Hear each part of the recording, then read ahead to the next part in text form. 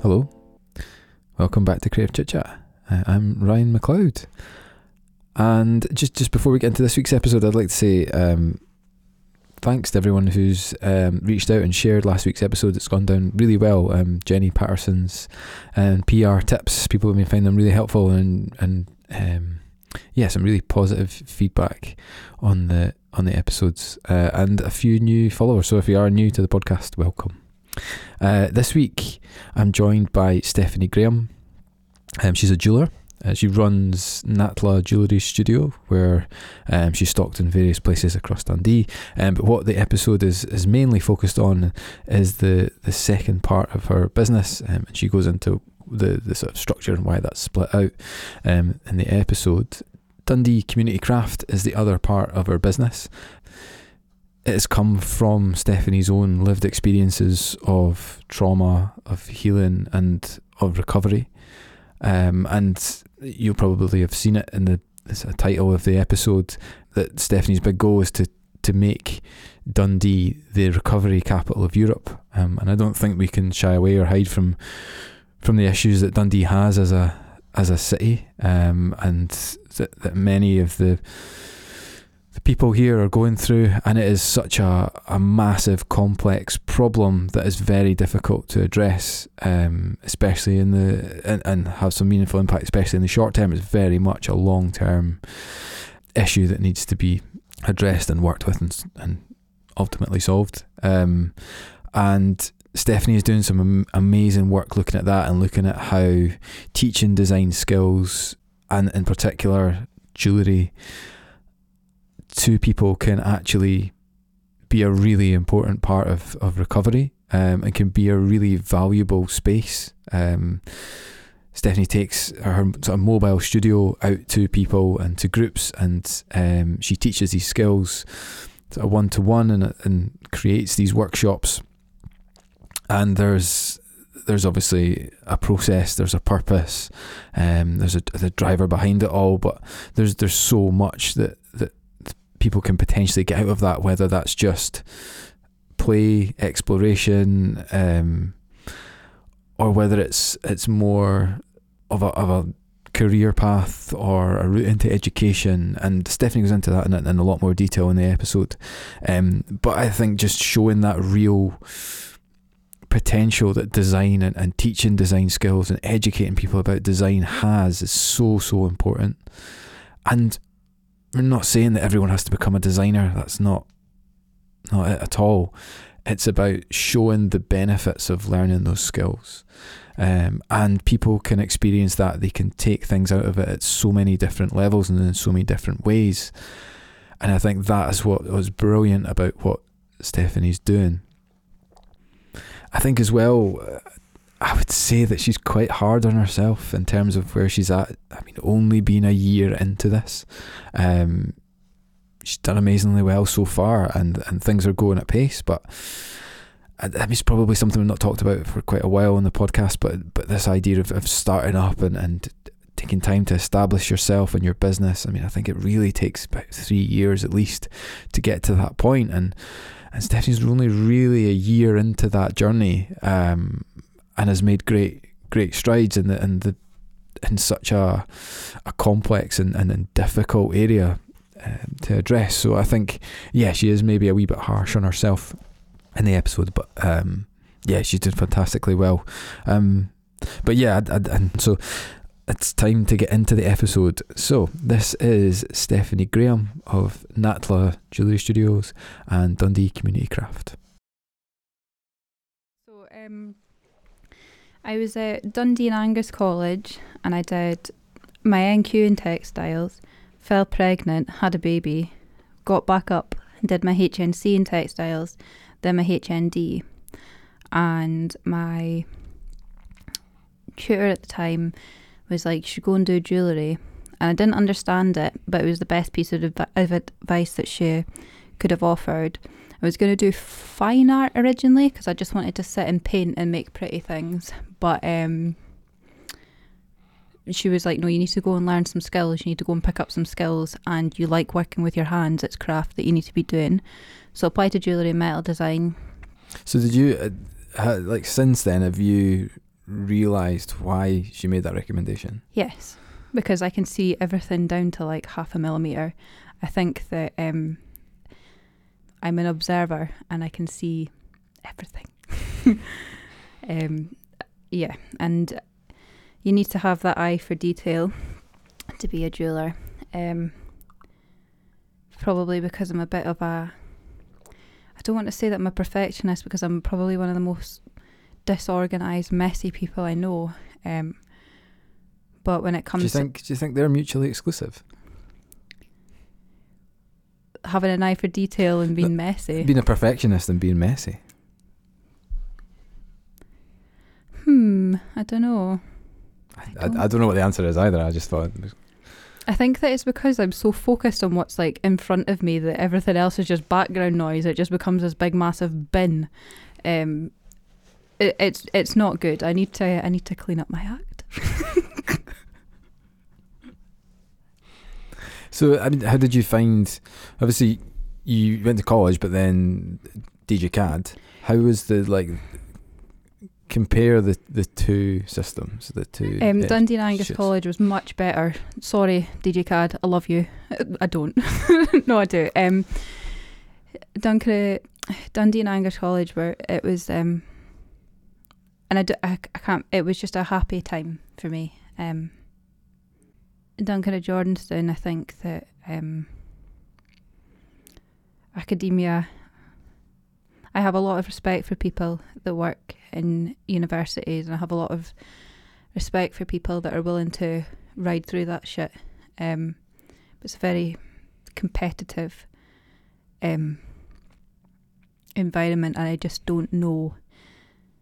I was actually going to go and do my PhD after I did my master's, but when I was like going through like the funding rounds and stuff like that and applying for funding, I got to the point where I was actually like, I can go and do this as a business. I don't need this pish.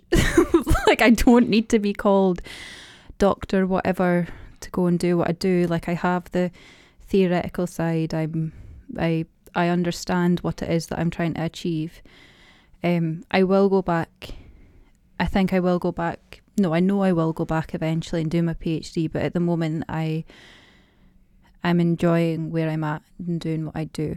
So what is the driver for you to go back and do that if it's not the title, and it's not because what you're doing at the moment is restricted? Then why go back and do it? Well, I don't like to say this, but having the title, I'm not doing it for the title, that's not right, but just the way that people perceive you, you're more credible if you have certain titles in front of your name. I'm not saying that that's right. I don't necessarily agree with it, but it's also just reality. It's just how the world works. Like, if I have somebody that is a reference that is Professor blah blah blah, he has influence. Or if I have a reference for somebody that's Counsellor blah blah blah, or Doctor ding ding dong, like, they have more clout and influence. They're able to, and that's just life. It's not fair. I don't necessarily agree, but it's just reality. I could be wrong, but yeah, no, I mean, I do agree. There I mean, a lot of professions that look for even just like a lower level, they're looking for a degree, and you need that in order to get by. To even get to the point of an interview or whatever that is, which I don't particularly agree with, and the sort of the standards that people are being held to because of that, and it forces people into a system. Yeah, exactly. And the thing is like it's also part of like why I do what I do, because I wanted to make craft education. I wanted to take what was in the university and put it in and make it accessible to the community.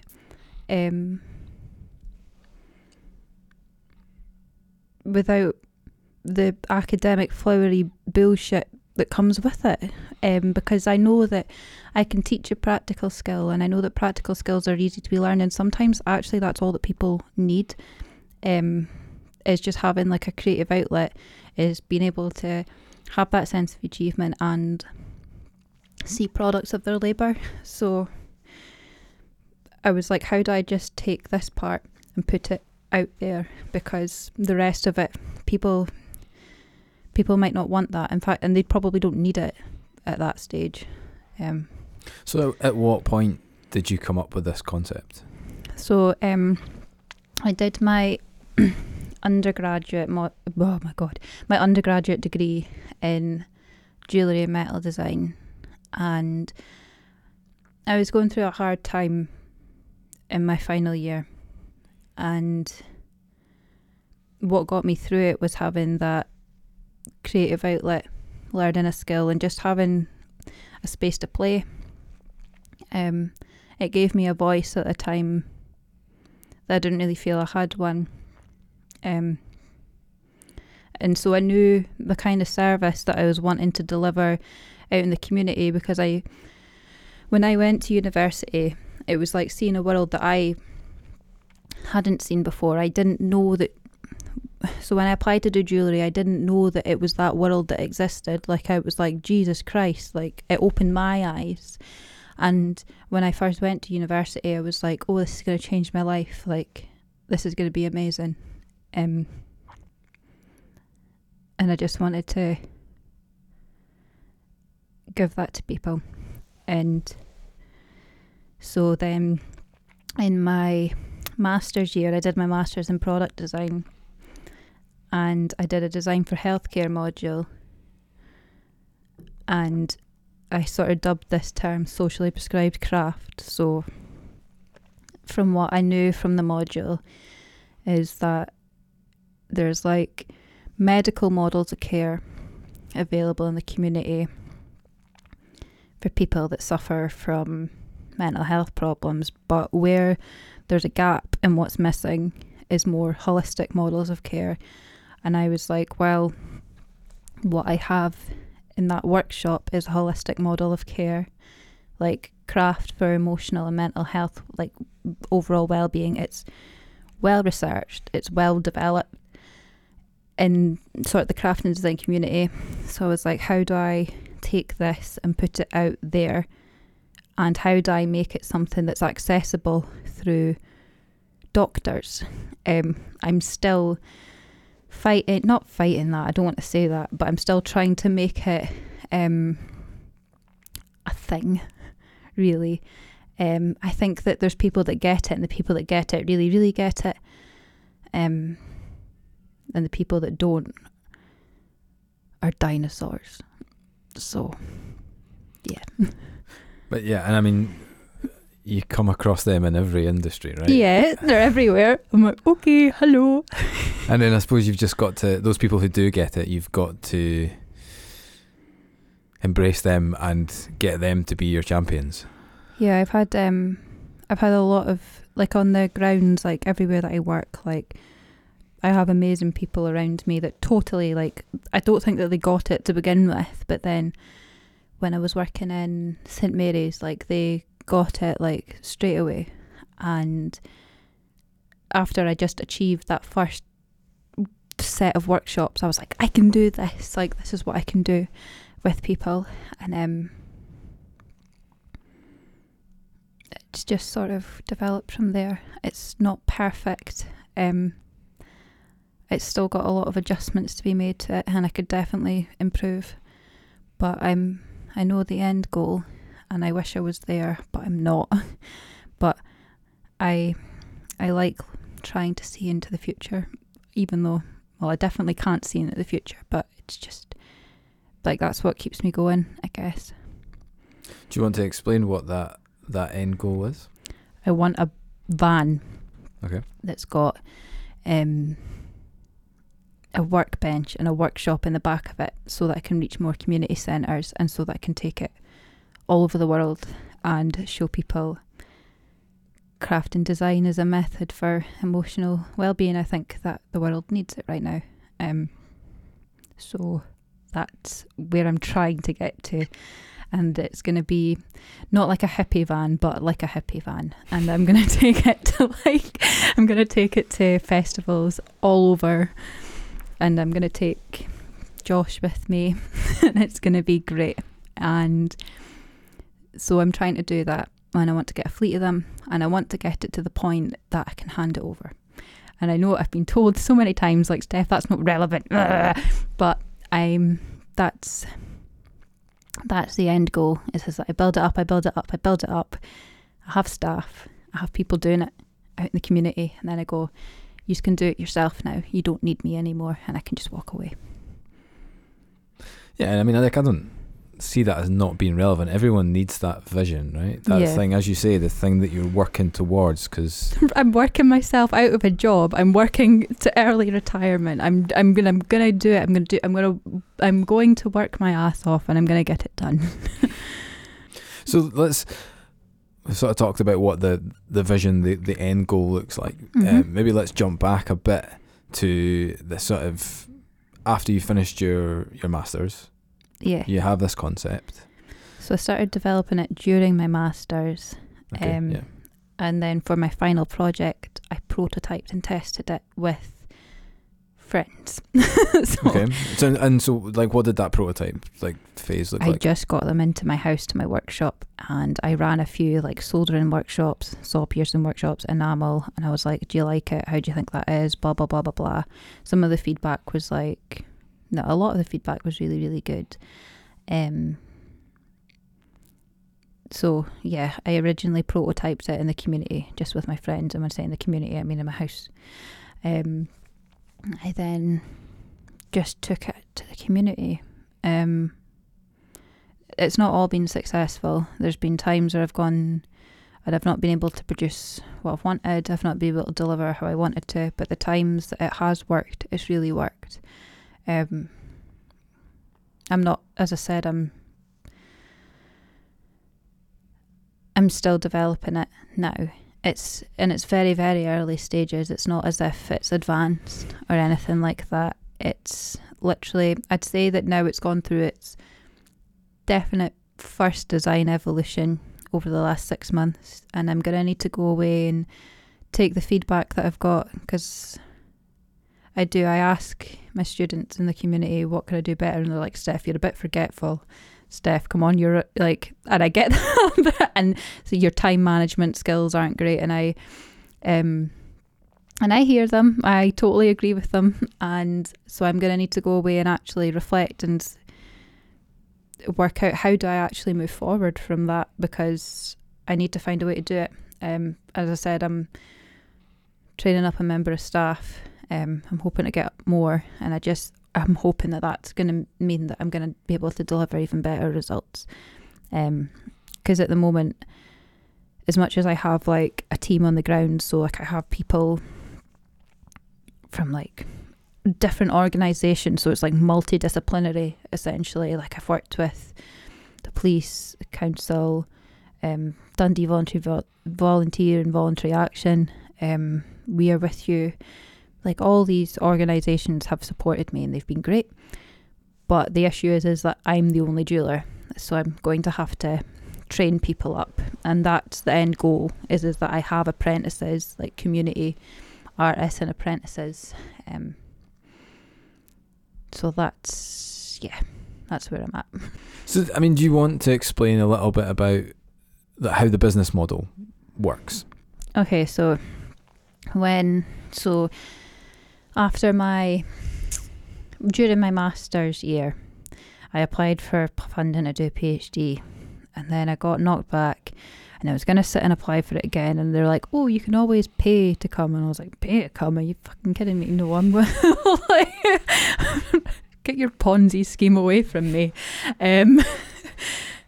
So at that point I was like, fuck, what do I do? I know that there's potential here. So I applied. I got in contact with Kirsty Thompson because I'd heard about Kirsty the whole time I was going through uni. So I had Ali McGill. He was like, Kirsty. And I remember she did a talk when I was in like second year. So I was like, right, I'm going to contact her. And I did the Circle Academy. And I had this idea in my head, and I was like, Kirsty, I want to deliver all of this stuff for free. And she was like, well, you're going to burn yourself out and you're going to end up unwell. And I'm telling you this, do not do what I did. So I was like, okay. And then I originally started trading under my name, and I was like, I don't want this. And I just then set up Natla. I started as a sole trader. I went into community centres as a sole trader, and I was like, hello, I can do this. I need this, this and this. So yeah, and then I always explain to people I'm more than profit, because the profits that I do make, I reinvest directly back into myself, products in the business, and that business does have a social impact. I've had a lot of, there are barriers with that though, like as a sole trader, it's I can work with people, so there's been some organisations that totally get it and are great, but the barriers are in, I'm quite new to sort of that circle of life, and so I don't want to say the wrong thing, but as a sole trader it was just harder for me to apply for like funding bids and stuff like that. So I separated sort of my two businesses. I have my sole trader business, which is my brand, which is stocked in places, and that's very much just another revenue stream for me, and it's there. And it's just it's creating jewellery pieces. Yeah. So I've got like my first collection called From Brussels with Love, and it's in the DCA and Hame and 58 Bonnygate and the Windsor Gallery. And so yeah, that's where that is just now. And I've also got like a Dundee ring collection thing that I do on a commission basis, and I've had quite a lot of interest in that. And that's just me. And then I've got my Make Your Own Talisman course, which I recently ran at Reboutique.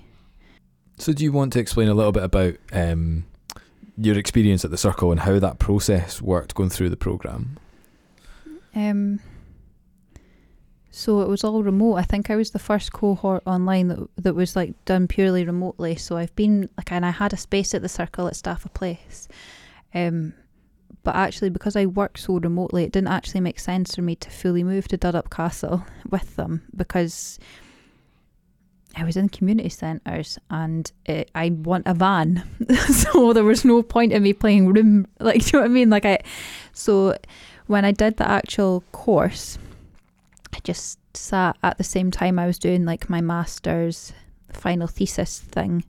And I did that course at the same time, and it was just online, and I had Ruth and I had Kirsty and I had Jenny and Kate, and they're all just brilliant. I have a lot of business knowledge now that I wouldn't have otherwise had, and I'm still getting some support from them, and they're helping me, and they've just been brilliant. So like, if anyone doesn't know about this programme or doesn't know anything about the Circle, but well, not everyone should though, right? There's reasons to go through the programme.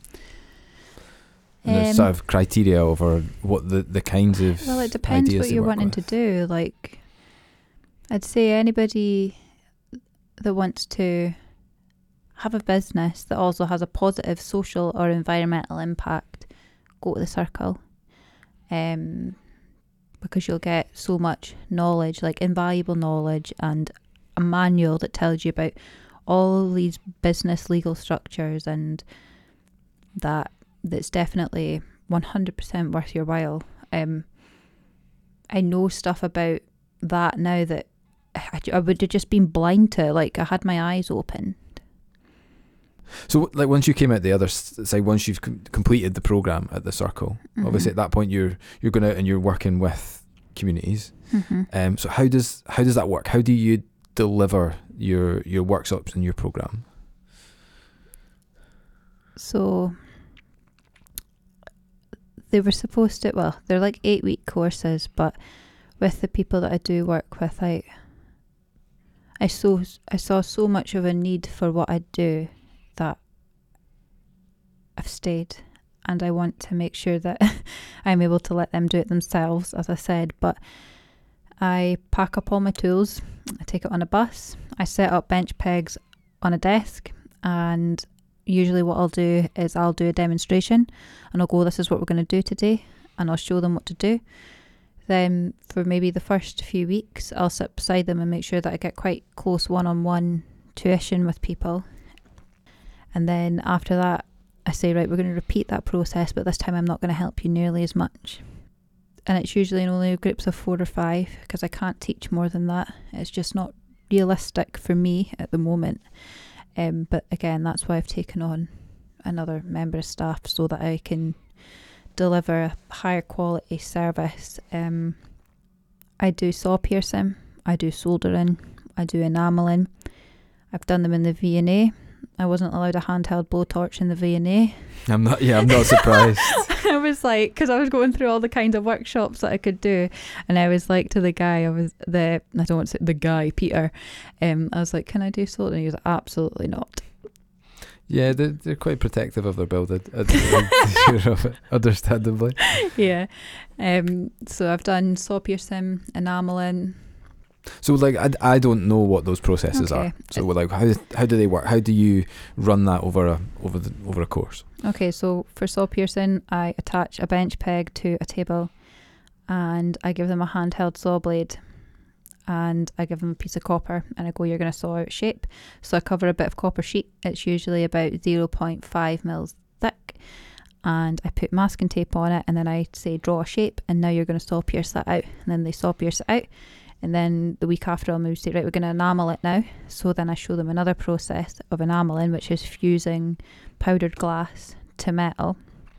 So I use a kiln to do that, and I let them play around with different colours because colours are great.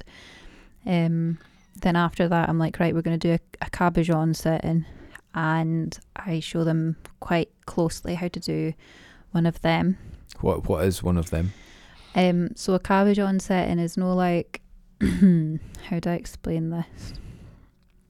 Know how you get wedding rings and the stone is set in with like pinchy claws. So that's a claw setting.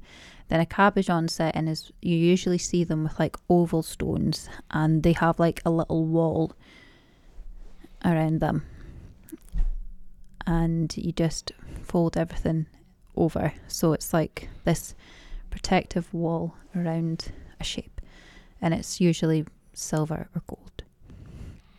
And so like at the end of those, what are people producing? Talisman. Okay, so what is a talisman? It is like amulets and talisman. They're supposed to bring about good luck or good fortune or protect people from danger. The way that I sort of see it, like I imagine that if people wear a piece that they've made and they've had that like time where they felt seen, heard, and had a bit of peace in their life, that if they wear that, they can be reminded of that like moment in time. So yeah, to bring good fortune, because like how you get like mindfulness Buddha beads. And they're like these like beads that you wear around your wrist, and when you're anxious, to ground you, you're meant to rub them because it's meant to bring you back into the present moment. I imagine them working like that, like if you hold it, it reminds you of it maybe doesn't ground you, but it'll definitely like remind you of a time when you were peaceful, and I think that's a nice thing to have. Because I mean, as you teach these skills, essentially you're teaching people skills throughout the course, but what you're delivering is more than that, right? Here I'd say that I'm trying to create a safe space and create some peace in people's life. I try and create a place of non-judgment, with learning a new skill. Like obviously I've been doing it for about 5 years now, but everybody's on an equal playing field. Like there's no hierarchy, and it's just fun. And it gives people a voice, it gives people a rite of passage, it gives people a language, and yeah, I try and make it as safe as I can. I've got yeah, I've got really, really good people around me in the places that I work. And so, like, who are the communities that you're working with and bringing in to do the workshops? And I've been working with St Mary's quite closely for quite a while now. I work there and I work in Lochee. And not everybody that I work with has suffered from a trauma, but I'd say that the one thing that sort of binds everybody that I work with is they've experienced poverty. Like, I don't want to make out like, oh, poor, because they're brilliant. Like, do you know what I mean? Like, they're so great. Like, they're just the most amazing people. And again, it's hard choosing the right language because I'm always like, mental health and substance misuse, but like, that's language that feels comfortable for me, whereas it's maybe not the language that they would use, so it's probably better asking them. Yeah, no, I mean, I suppose they're labels that can be used and can be applied quite easily and flippantly to, but as you say, they are people. And I suppose what you're doing with the work and the workshops that you're doing is creating that space, creating that opportunity for them to engage in craft and design, I suppose. Yeah, and it gives them access to something that I don't think that they'd otherwise know exists, because I didn't know it exists, and I've had a very privileged life. So it's a way of providing education, like, because learning a practical skill is education. It's a form of mindfulness. It's holistic. Yeah, I see it as like a form of empowerment and supporting recovery through craft and design. And that's what I've called like Dundee Community Craft, my community interest company. That's its goal, is to provide support through craft. I think craft builds up resilience because it takes 10,000 hours to perfect a skill. And every time people make stuff with me, they don't always achieve anything. Like, sometimes they will be just learning a skill, so their end product isn't actually anything, they're just practicing, and it takes practice. So it teaches like your mind discipline, and it teaches it to focus, which, now I can only speak from my own experience here, when you live a chaotic lifestyle, is something that you need to try and bring you back to reality. So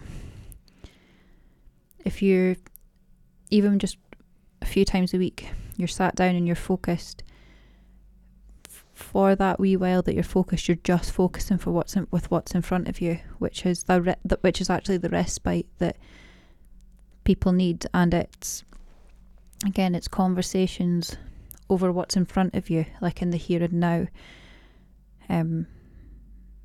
And with what I do, I've taken people to markets and I've showed them, you can make money with this, we can sell this stuff.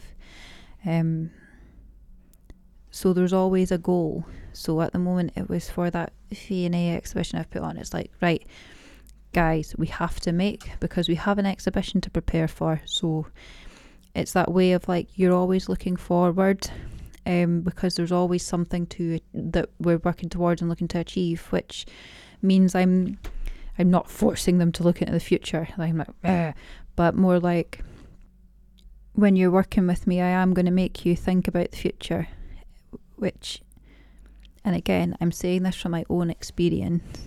At one point I couldn't see a future, like,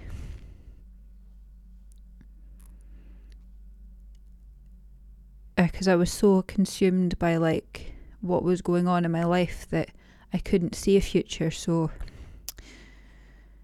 if you're able to just say like, you need to keep going because we're working towards this, like at some level, whether people realise it or not, it does build resilience and it keeps people going and moving forward. And I hope that I give people hope. But you say there, hope is one thing that you want people to get out of it. Yeah. And you talked about taking people through a process. Yeah. So what else do you, once someone has completed your course, Mm-hmm. and you also talked about the sort of the commercial viability of Mhm. that, showing them that it is the potential is there to make money from Yeah. these skills. What else, tangible or intangible, do you want people to take away from the experience that they have? I always remind people that I work with, you know, like you can still go and do things with your life.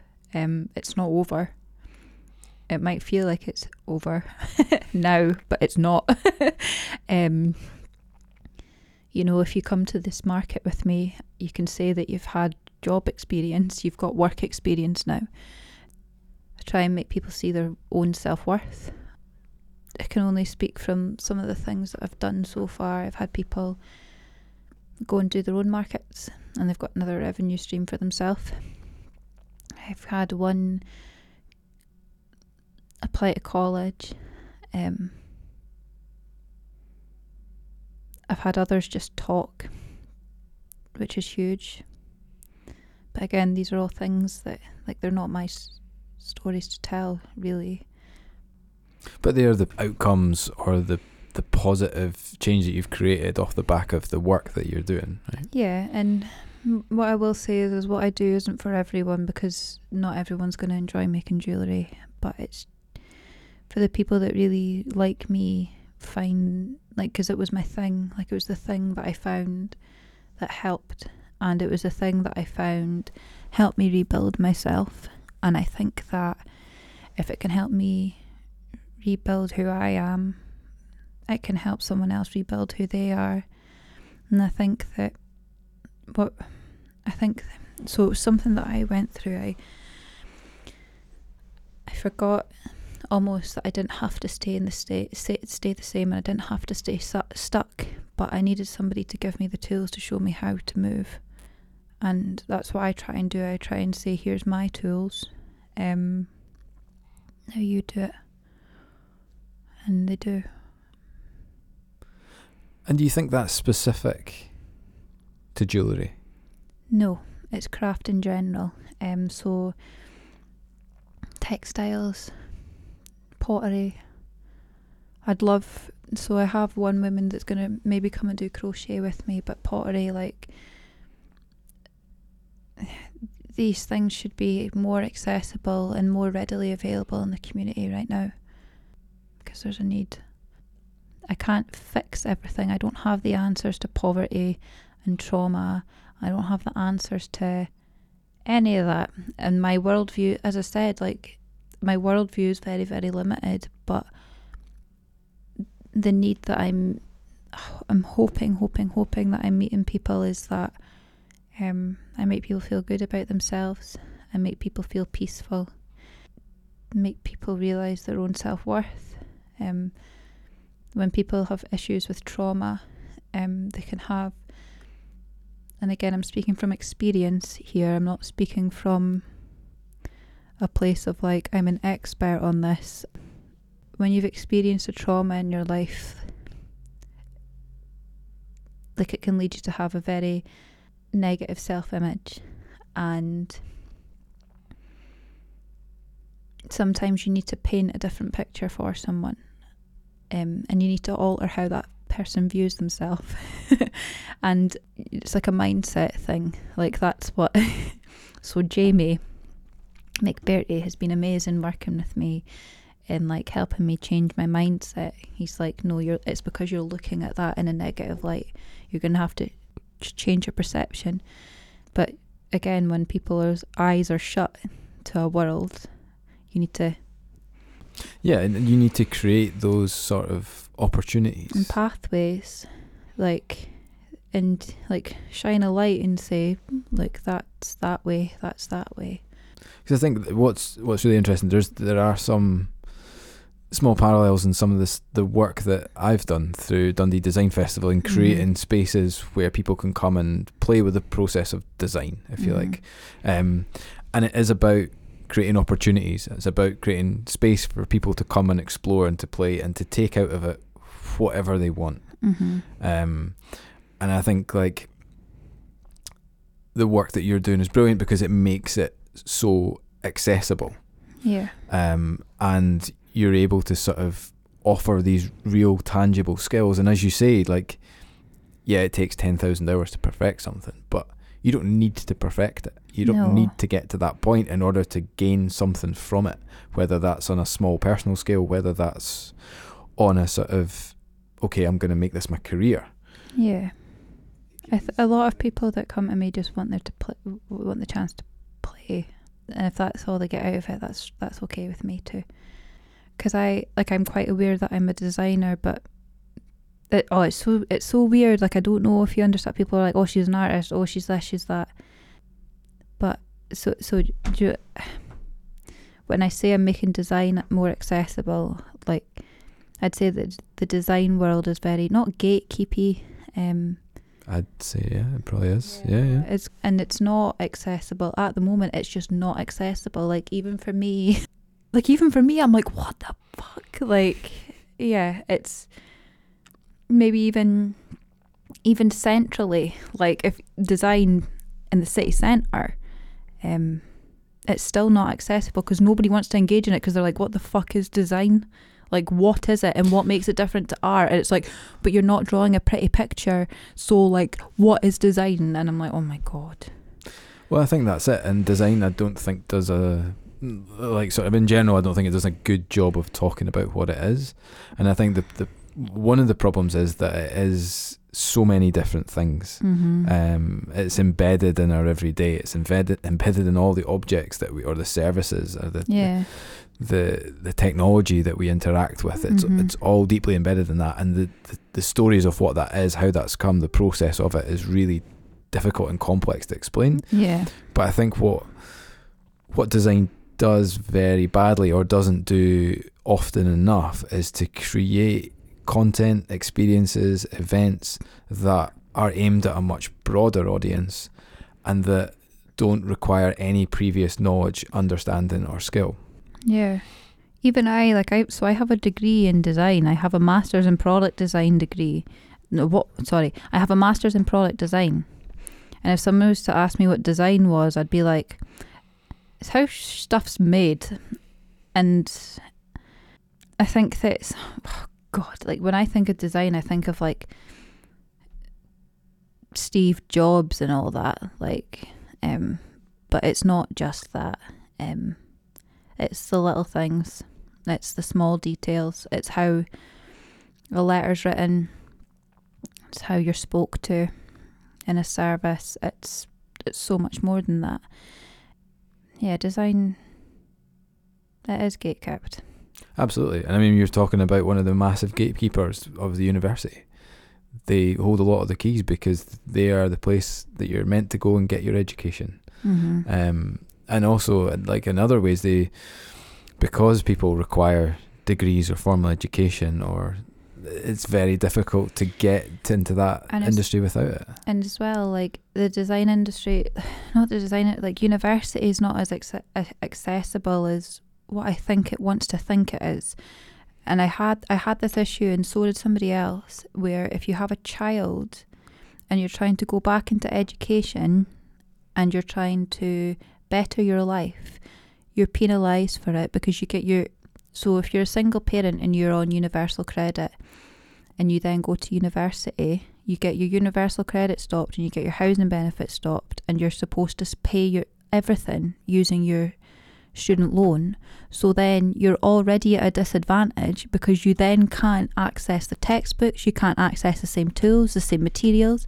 So you can't ever get up that ladder. You can't break in. You can't break through because I'm still sitting here. So I went back into university as a single mum, but I went in as a single mum with a family behind me that helped me. Not everybody has that. I have like, my mum's like I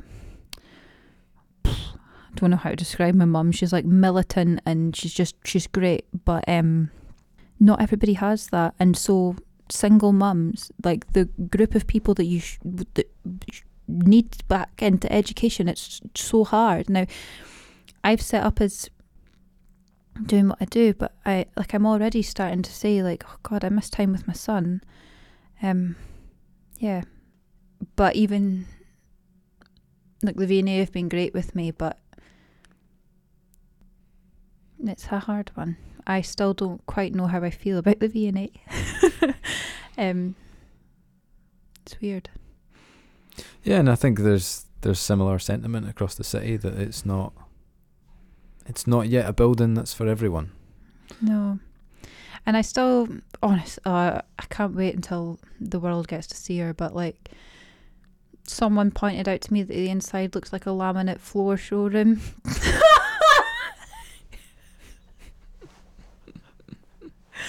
And people were like, there's no Dundee in here. Some of the feedback was like, and I still don't know how I feel about it personally as well. Like, I used the space because I was like, I care about Dundee and I care about the bigger picture. But I'm still not entirely sure. I want the V&A to try really, really hard to help as many people as they can. And so I'm in a bit of a weird position because, like, I see so much potential with design, like loads, and it's why I do want to go back and do my PhD, because I do see so much potential in design for healthcare, but I just don't know. I don't actually know the answer. I'm hoping that I can be part of that answer and part of that journey. But I could really do with some more support and work with the V&A on that, and yeah, they've supported me and they're helping me right now. But I think that there's a lot of different factors and organisations, and like that. Yeah, the V&A's got to be part of that, but I suppose it's got to be part of the bigger picture. I mean, the next one that's coming along is going to be the Eden project, and the potential of that sort of stuff as well. So, but then again, it's sort of, they are the headlines, right? They are the big names that, yeah, they have a purpose in bringing in revenue streams for the city within tourism and whatever else. But as you say, like, it's what are the citizens? What are the people who live? It's not reflective of their culture, I don't think, ultimately, because it's not Dundee based. Like, so a lot of feedback that I've had, and I ask, like, I'm like, well, what is it like how can this place be more like, how, if it felt like your space, what would it look like? And they were like, well, when you go into the McManus galleries, there's a lot of stuff to do with Dundee, and if you go to Verdant Works, like, there's heritage. Whereas Victoria and Albert, Dundee, like, do you know what I mean? Like, it's not, there's a disconnect. There's definitely a disconnect. And so when you're saying the feedback, is this the people that you're doing the workshops with? Yeah, because I ask. I'm like, because I'm sort of like how do I word it? Mutual ground. I don't know. I'm trying to lean into embracing that it's there, but because I'm just sort of sat on the fence about it, I'm like, what do you guys think? What do you think could be better? Like, how do I do this? Blah blah blah blah blah. What would the V&A need to do? A lot of the feedback that I've had is like, you know, from the city, it should all just be free for us, which makes sense, because I'm sure that that's what museums are like elsewhere, that if you're from that city, you just get to go. And it's going to get to the point where it's like, well, do you know what I mean? Like, if this doesn't feel part of you, then I don't want to force that on you either. And so I've got to be not careful, but I want Dundee to be the recovery capital of Europe. That is my mission. Okay. Design for healthcare. It's definitely an area where design plays a huge role. So with what I do, it's not available just now. There's not equal access to that. More holistic models of care need to be implemented. I think design does play a role in that, because it would design how those services are delivered. And that's what I'm going to explore, but I need to develop my thinking more. I can't sit here and speak about that in great detail, because I need to go back to Chris Lim at DJ CAD, and he's the guy that did the Design for Healthcare module with me, and I need him to help pick my brains. I need to develop my thinking, and that's going to take time. This is not a quick fix. It's going to be a long journey and long process. I think as well, but like when you talk about that goal that you have and that vision, like things don't happen overnight. Like no, they don't. We live in this at a time where stories are told as if they do. So the big tech giants or whatever, you only hear the last 6 months of their success. You don't hear of all the 20 years of failures and oh my god, companies that have gone under. I think that my failure to success rate is about 85 to 15. I tried to set up a business in 2016 and I just didn't take it forward. I've been at what I'm doing now, I've been doing for nearly a year, and it's fucking hard. Do you know what I mean? Like, it's really, really hard. But a year is not a long time. No, but I think that's because of how society is. Like, we live in such an instant gratification thing. Like, I'm victim of it as well, whereas like actually just taking things slow and enjoying it is much more, it's just a better way to be. Especially with like news, media, sensationalism, everybody's always like, wah, blah, blah, blah, blah, blah, drama, click, click, click, click, click. And you see, like, even with news headlines, like, it's all just clickbait now, and people just want that. I don't know how to explain it. It's going to take a long time for Dundee to recover as a city from what's happened to it. And so how do we do that? What are the things that we need to do or need to make happen as a city to start moving in that direction faster? Well, because Dundee's problem is everybody's responsibility. Like, you can sit and blame whoever all you want, but it doesn't change anything.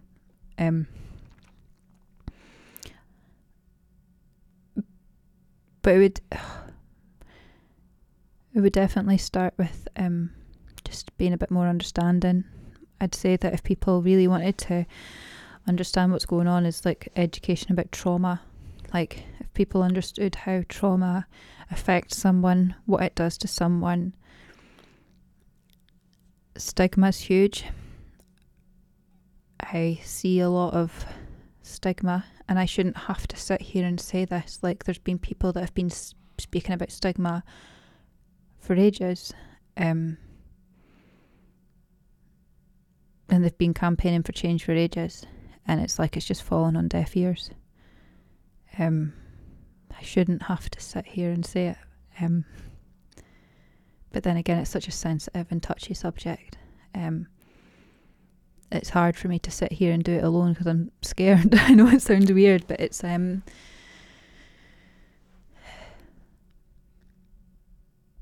stigma's huge.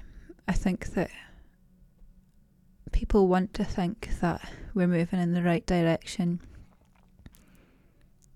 when it comes to like mental health and drugs and that stuff, but we're not.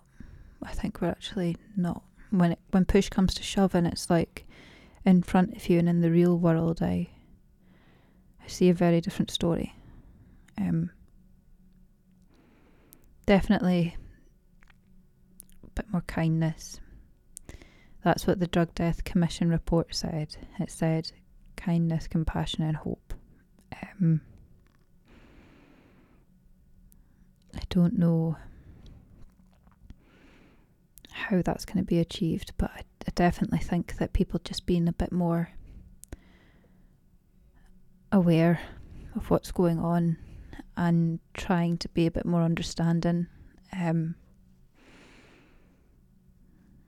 it comes to like mental health and that, you know, it's such a wide spectrum about how it does and doesn't affect people, and there's different, like it's much more complex. I'd say try not to judge. You don't know what someone's going through, so just keep your judgment at the door, because people don't need it. They just don't. Because obviously, in the work that you do, your experiences have fed into that, but it allows you to connect with those people that you're working with and have, I suppose, empathy must be really important in the work that you do. Yeah, definitely. And as I said, like I can empathise, but I'll never fully understand. And I have a certain experience, but it's not reflective of what I'd say is a more... My voice shouldn't trump the voices of other people in the city that are talking about it. But I think that because of maybe my accent, it will. And I know that sounds like a strange thing to say, but I know it from when I phone healthcare providers that if I go, "Hi there, I'd like to speak to blah blah blah," that works better than if I wasn't speaking so, I don't want to even say eloquent, but like, accent's huge. It's weird. What I'm trying to say is there's other people in this city that have campaigned for change, and I'm just one of the more quieter voices, and I'm okay with that. So, well, okay, so you say that you're quite happy being a quiet voice. Mm-hmm. But then I'm sat here as well. Well, yeah, does that quiet voice create the change that you want? Or do we need louder voices to create that change? I don't know. I just don't. Because I've seen people from these communities try and campaign for change, but then because there's such a stigma, like, it falls on deaf ears almost. And then it's like, well, why should people take me more seriously than somebody that's got maybe a stronger Dundee accent? It's weird, eh? Yeah, I mean, I think it probably comes down to these sort of inbuilt bias and prejudice that we have that we don't actually necessarily realise is there and under the surface. Accent's huge. Like, I think that people form a judgment based on accent. So I used to work with a guy who was like from Whitfield, and he'd grown up in Whitfield all of his life, and he spoke really, really well. And he was like, "But Steph, you'd never know from my accent that that's where I'm from." And I was like, "No, I know. I thought that you were from like Forfar or something." And he was like, "No, I grew up in Whitfield." So yeah, like accents. And I formed that judgment based on his accent. People form judgment based on accents. If I started talking like this, you'd probably get a different judgment. Like, do you know what I mean? Like, it's huge. Yeah, because even if you only have that voice, you form a picture in your mind of who that person is, right? And you just fill in the blanks. You create that backstory. Mm-hmm. And your brain sort of does that without you even... It's an unconscious thing, yeah. But accent's huge. So just before we finish up, I sort of ask everyone this question, but could you recommend something that you've been watching, listening to, or reading recently? I watched Gerald's Game the other night. It's by Stephen King, and I really, really liked it. Because she was going to die, and it forced her to deal with all of her childhood trauma, because it was like a life or death situation. And the moral of the story is, look inwards for answers and you'll heal. And does that work? Yeah. Healing always comes from within. And so if anyone's listening to this and they want to get in touch, how do they do that? How do they find you? Just go on my Instagram page. It's Natalie Jewellery Studio. Just send me a message. Like, I won't bite. Just talk if you see me in the street, just talk to me. Just ask. I'll talk to anyone. Cool. That's great. Okay. Thanks very much. Thanks.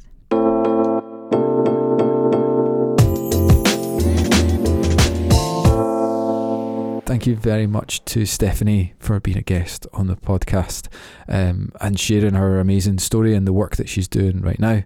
Do go and check that out. And if you want to get involved, help out, she's always open to conversations. If you bump into the street or if you want to get in touch, all the links are in the show notes. That's pretty much it for this week. The only thing that I'd like to say is thank you to everyone who's supported the podcast. If you are enjoying these episodes, if you have been enjoying them for a while, I'd urge you to please support the podcast. In a small way, you can buy me a little cup of coffee. It'd be very much appreciated. And you can go to ko-fi.com/CCC Dundee and you can sort it all out there.